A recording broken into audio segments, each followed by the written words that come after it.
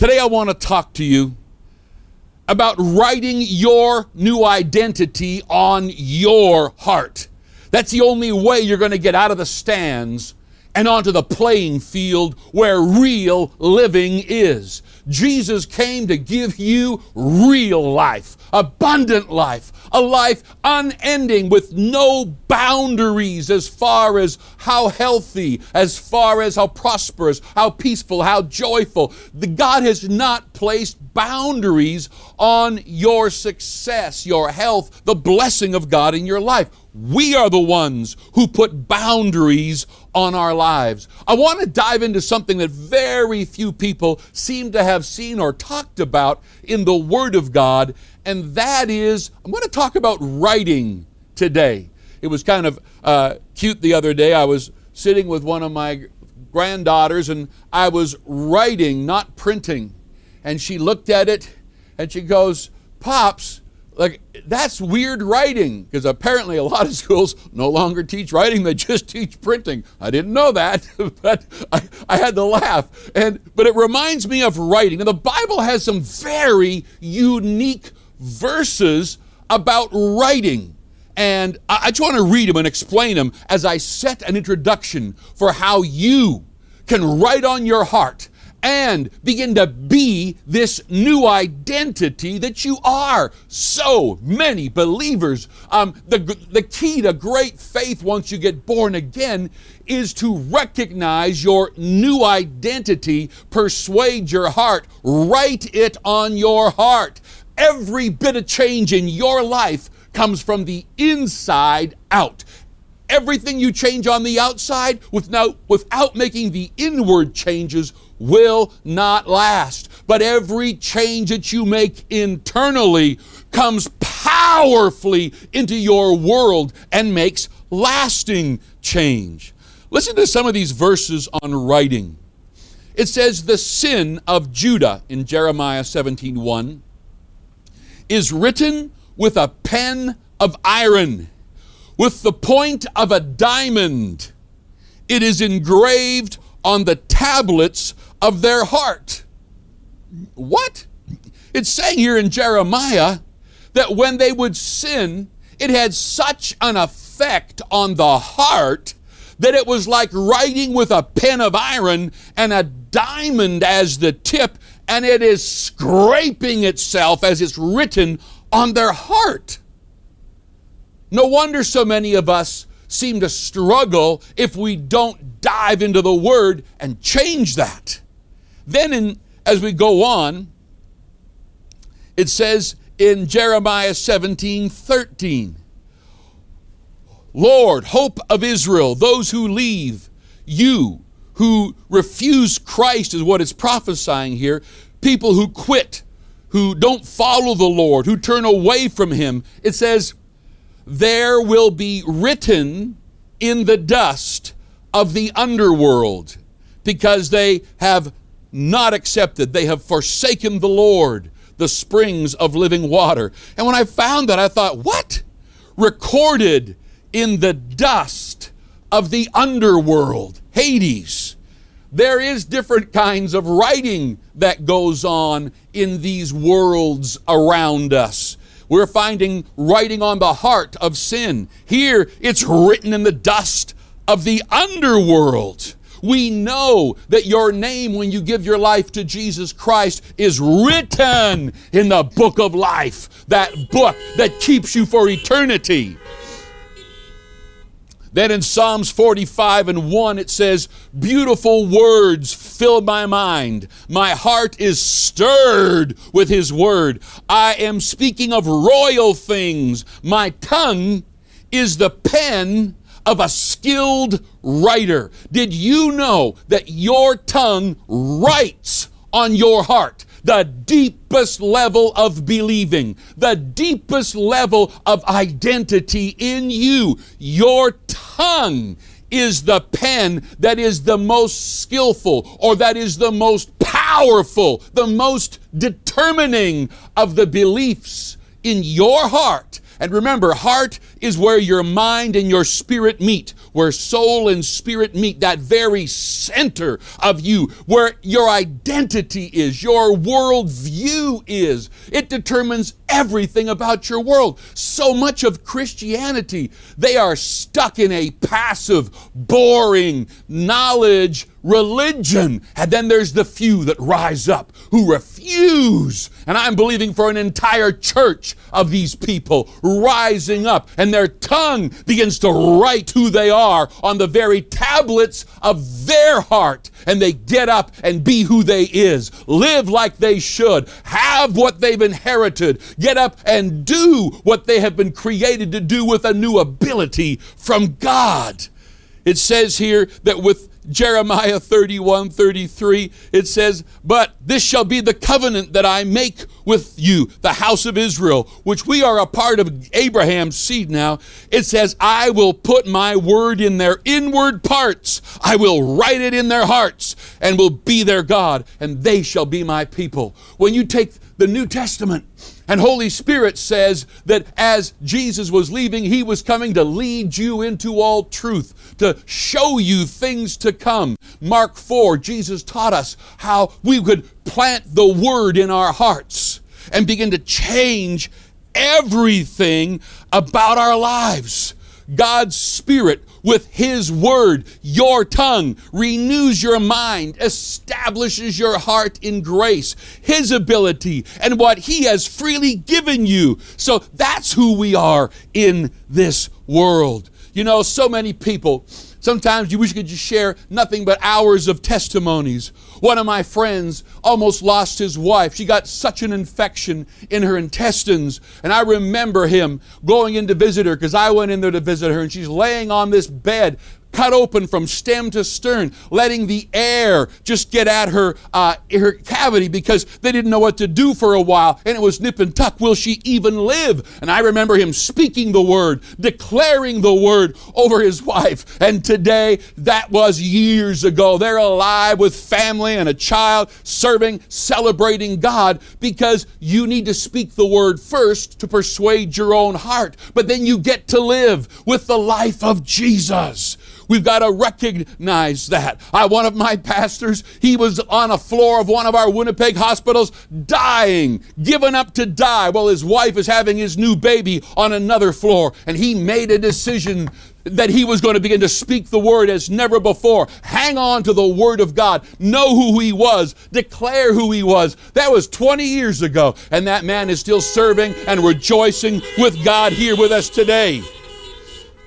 One of our staff ladies just a couple of years ago almost lost her husband. Infection in the lungs, and he literally was in the hospital. I visited him, and as I looked in his eyes, I knew he had brain damage. They knew he had brain damage, and she kept speaking the word and not giving up. And today he's home, and he is full brain, healthy, serving God. You got to understand something. There's something about you deciding to live at a new level with God. One of my friends had a daughter, and she'd just been married.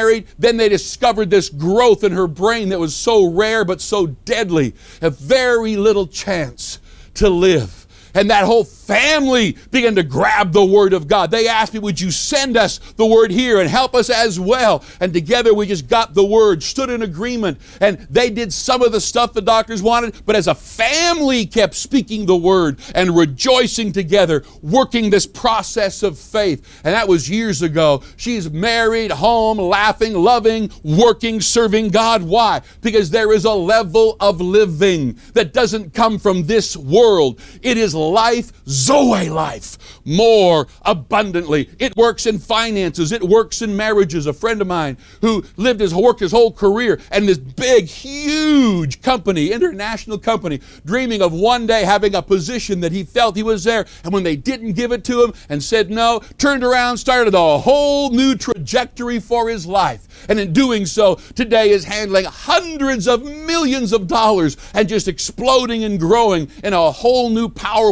way, influencing for the kingdom. You've got to understand, living by faith is speaking the word of God to your heart. You persuade your heart with the word, and then faith begins to flow out of your mouth. We must write on our heart the Word of God. All permanent change in your life starts in the heart first. You know, we often talk about a broken heart, and we see a nice red heart with a jagged break through it and have no concept of why the heart needs to be restored from wrong beliefs. You see, if you said the dishwasher was broken, it meant it doesn't wash dishes.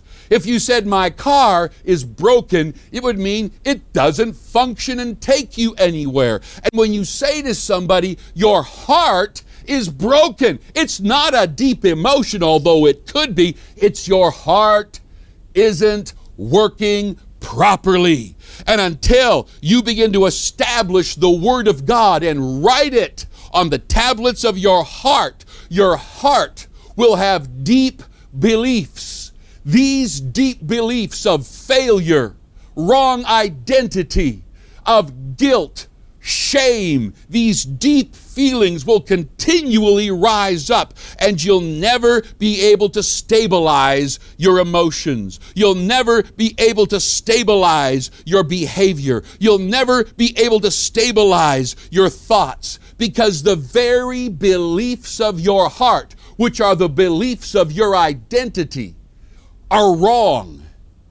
When you give your life to Christ, this renewing of the mind, it says that you must be transformed. That word transformed it means literally a metamorphosis, I think it is in the Greek. It's talking about this change, like a caterpillar becoming a complete new thing, a butterfly.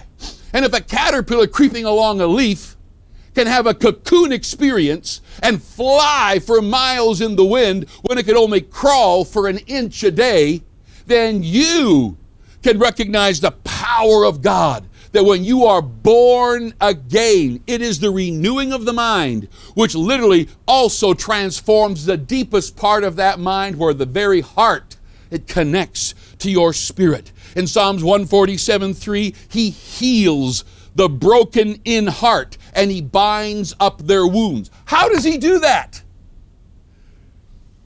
It's a magic one-time prayer. No, it is the Word of God and the Spirit of God coming off of your tongue every day. Holy Spirit is flowing off your words like it flowed off the words of Jesus, and it begins to heal that heart filled with wrong thinking. Proverbs 15:13, happiness makes a person smile. Or in the King James, a joyful heart brightens the face, but a troubled heart can break a person's very spirit.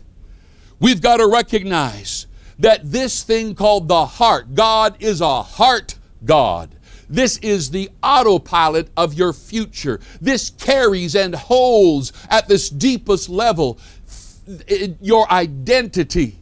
And emotions come from what you look at. And I'm continually saying this. But feelings rise up in people, and they don't know where it comes from. They don't know why they feel this way. And that's because these feelings that come from deep within you, they come from your identity beliefs. What do you believe about this world? Are you a success? Are you a healed person? Are you a prosperous person? Are you joyful? Are you an overcomer? Are you born of God? Are you something God is happy with? Is there a smile on His face? Or do you have the typical religious identity? I'm just a dirty, rotten nothing, go by. I don't know why God even looks at me. Everyone else is smarter, better. I'm the lowest of low. I'm the snake's belly of this planet. Nothing ever works for me. No one ever works with me. No one ever talks to me. I've got no friends. Everybody's always said I'm worthless. I'm like the black sheep of the family. Whatever identity lies, you have accepted.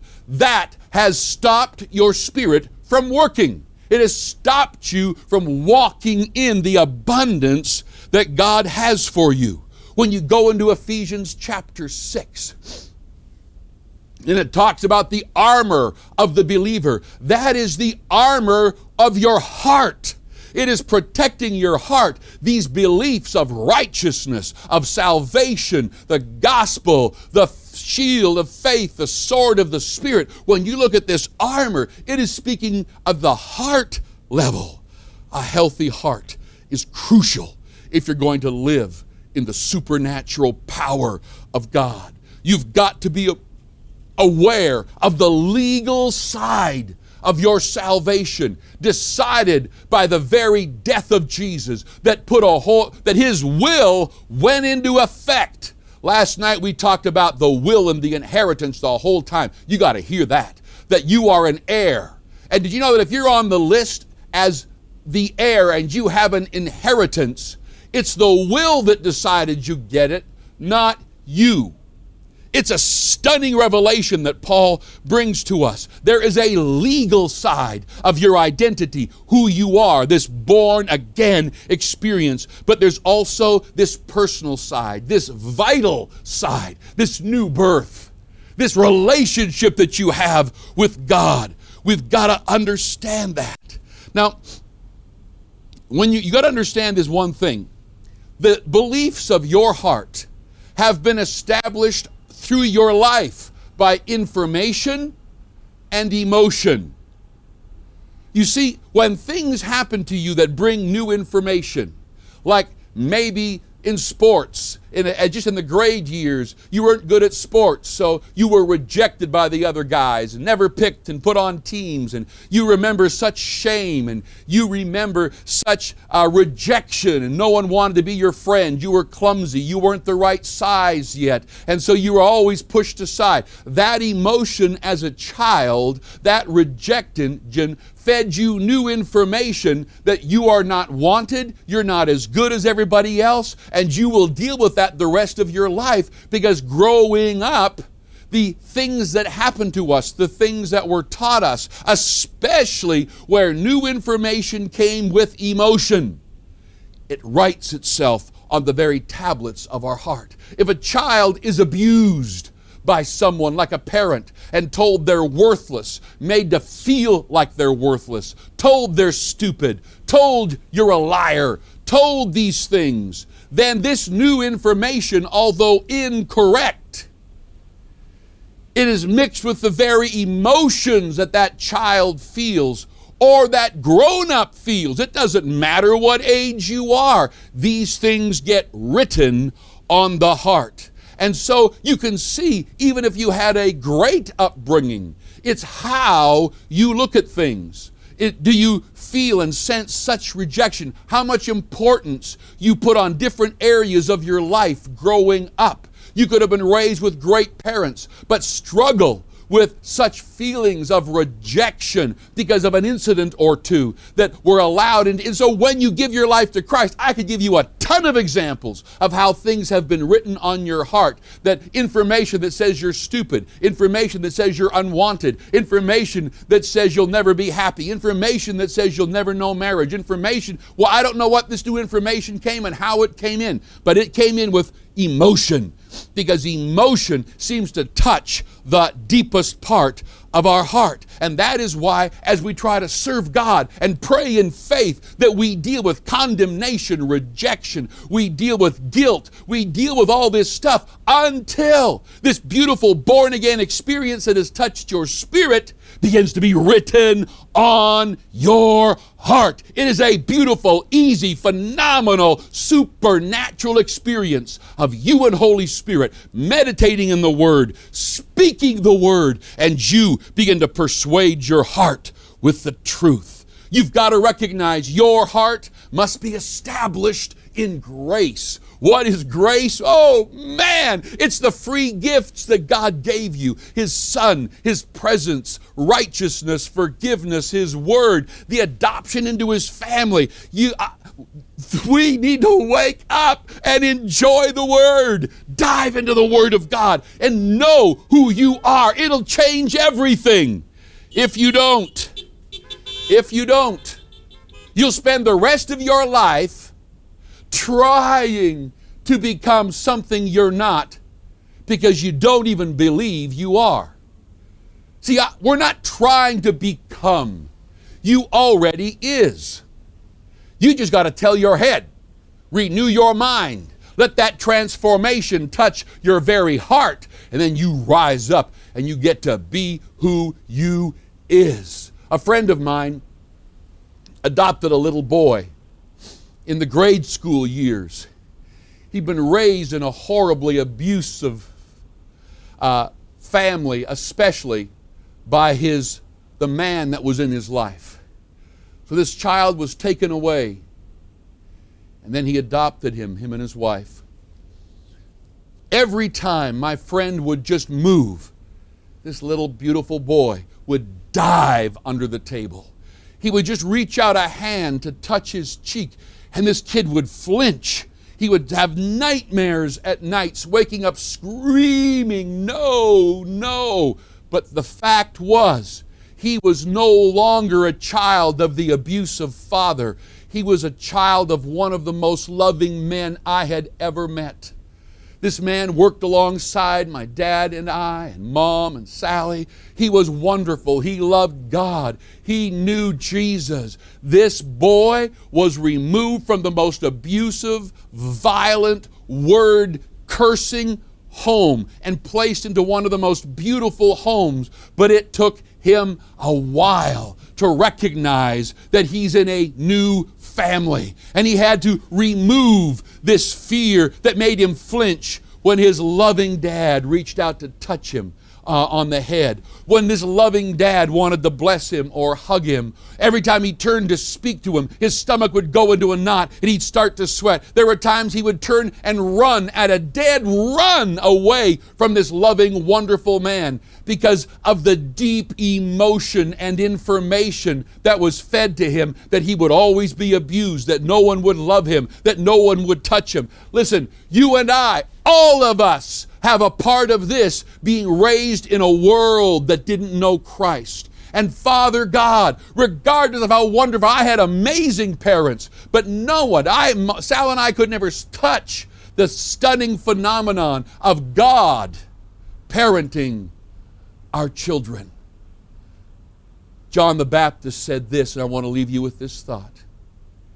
He looked at the people that he was baptizing and the disciples that he had at the same time that Jesus had disciples. And he said to them, I must decrease and he must increase. Could I say to every one of you parents that you want Jesus to increase in your kids because you're going to decrease? I recognized as my girls grew up, there would come a day they would love some man more than I, and I would be number 2. And then when they had kids, number 3, number 4, number 5, as I continually decreased in their life. And it didn't bother me. You want to know why? Because I taught them to love Jesus. And when I'm not around, Jesus will be here for my kids. And when I can't help my children with things that aren't, Jesus is increasing in their life even while I'm decreasing. And in any area of leadership, family and church, business, relationships, remember this. Stop worrying about your legacy and you being the man and the woman. I don't ever want to be forgotten. You're going to be forgotten. Get used to it. But if you can present Jesus, He will increase while you decrease. 4 generations from today, you and I will probably be a distant memory and our great-great-great-grandchildren. But if you can give them Jesus, He will increase through each generation. And from heaven, you can look and know the incredible prosperity and blessing of the generations who know their God. Please make the changes right on the tables of your heart. Dive into God's Word. Don't be lazy and wait to be spoon-fed something from me. Enjoy the messages. Take time every day and dive in. Do the work. The Bible says, labor to enter the rest. Persuade your heart of your identity in Christ, who you are and what you are, and life will unfold easily in the blessing, the favor of God. Father, I pray right now that you will touch each person listening. I pray that these words will move them to pursue you, to take seriously the Word of God, the Word to live by, words to die by, words to bring change to everything in life. Father, I pray every person listening will rise up by faith and walk out their future, their destiny, the paths you've prepared ahead of time, and live a life so huge everyone will know they must have known God. I pray this over them. If you're watching today and you don't know Jesus Christ as your personal Savior, as your Lord, then today, choose Him. When you've been listening to my words, the Word of God that is preached causes somebody who doesn't know Jesus to start having faith on the inside that maybe there's more. Maybe there's something outside of this physical world. And that's what God's Word does as you're listening. And so all you need to do is just say, Jesus, I choose you. Come into my heart. I'm following you for the rest of my days. Thank you that all my sins are forgiven, that I'm a brand new person, and I'm going to learn how to live by following you in Jesus' name. Amen. That's how powerful, how exciting, how amazing this is. So keep watching.